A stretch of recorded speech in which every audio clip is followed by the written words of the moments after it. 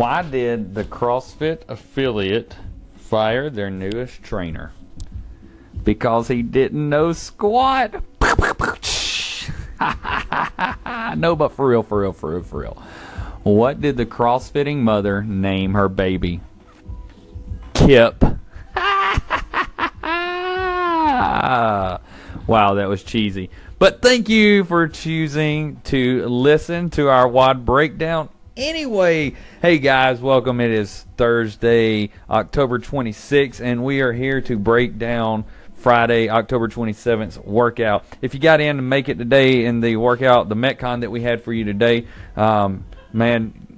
it was awesome. By far my favorite workout this week. If you did not get a chance to get in here today for whatever reason, definitely try to come to Open Gym one day and make this one up. This one is an awesome workout with descending rounds and ascending meters in the run. But let's get right on into Friday, October 27th's workout. So tomorrow, guys, we have a 24-minute AMRAP, as many rounds and reps as possible. It is a partner workout. In this partner workout, how it's going to work is partner one is going to go. Partner one is going to do, guys are going to do 9 calories, ladies 6 calories on the air bikes. You're then going to perform 9 burpees. From those 9 burpees, you're going to do 12 calories, guys, and 9 calories on the rower, ladies. And then you will sprint over to the rig and do 9 toes to bar. That is one round. If you are a competitor and you're looking to go add a little more into your workout, you will add 2 muscle ups per round as well.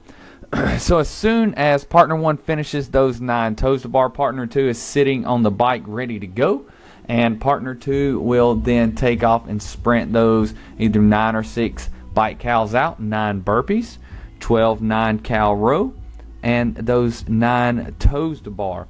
We will repeat this cycle, a you go, I go style partner workout for 24 minutes. So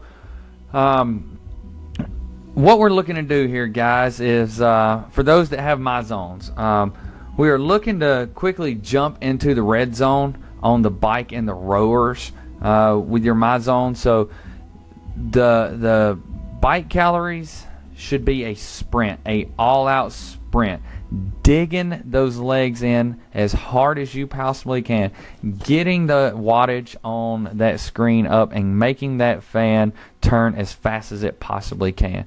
When you come off of the bike and start performing those 9 burpees, you can slow those burpees down a little bit. So during the burpees, we want to be in the mid to upper yellow zone if you're wearing your my zone.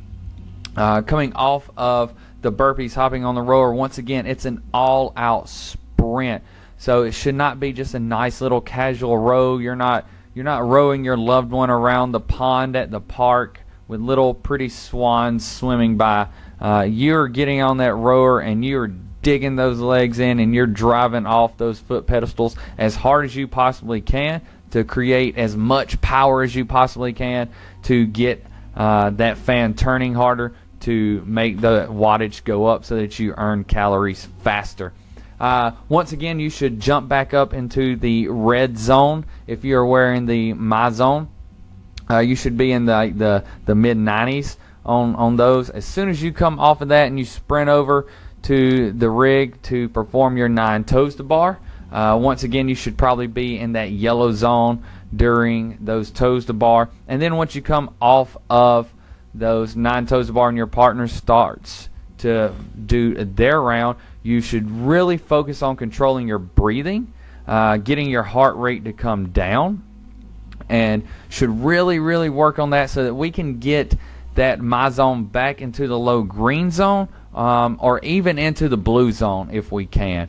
So we're looking for high peaks and low valleys during this workout. So those rows and bike cals are super high peaks. The burpees, toes to bar, kind of high peaks, and your rest are those low valleys. So that is our stimulus for tomorrow, guys. That is our workout. We look forward to seeing you in here.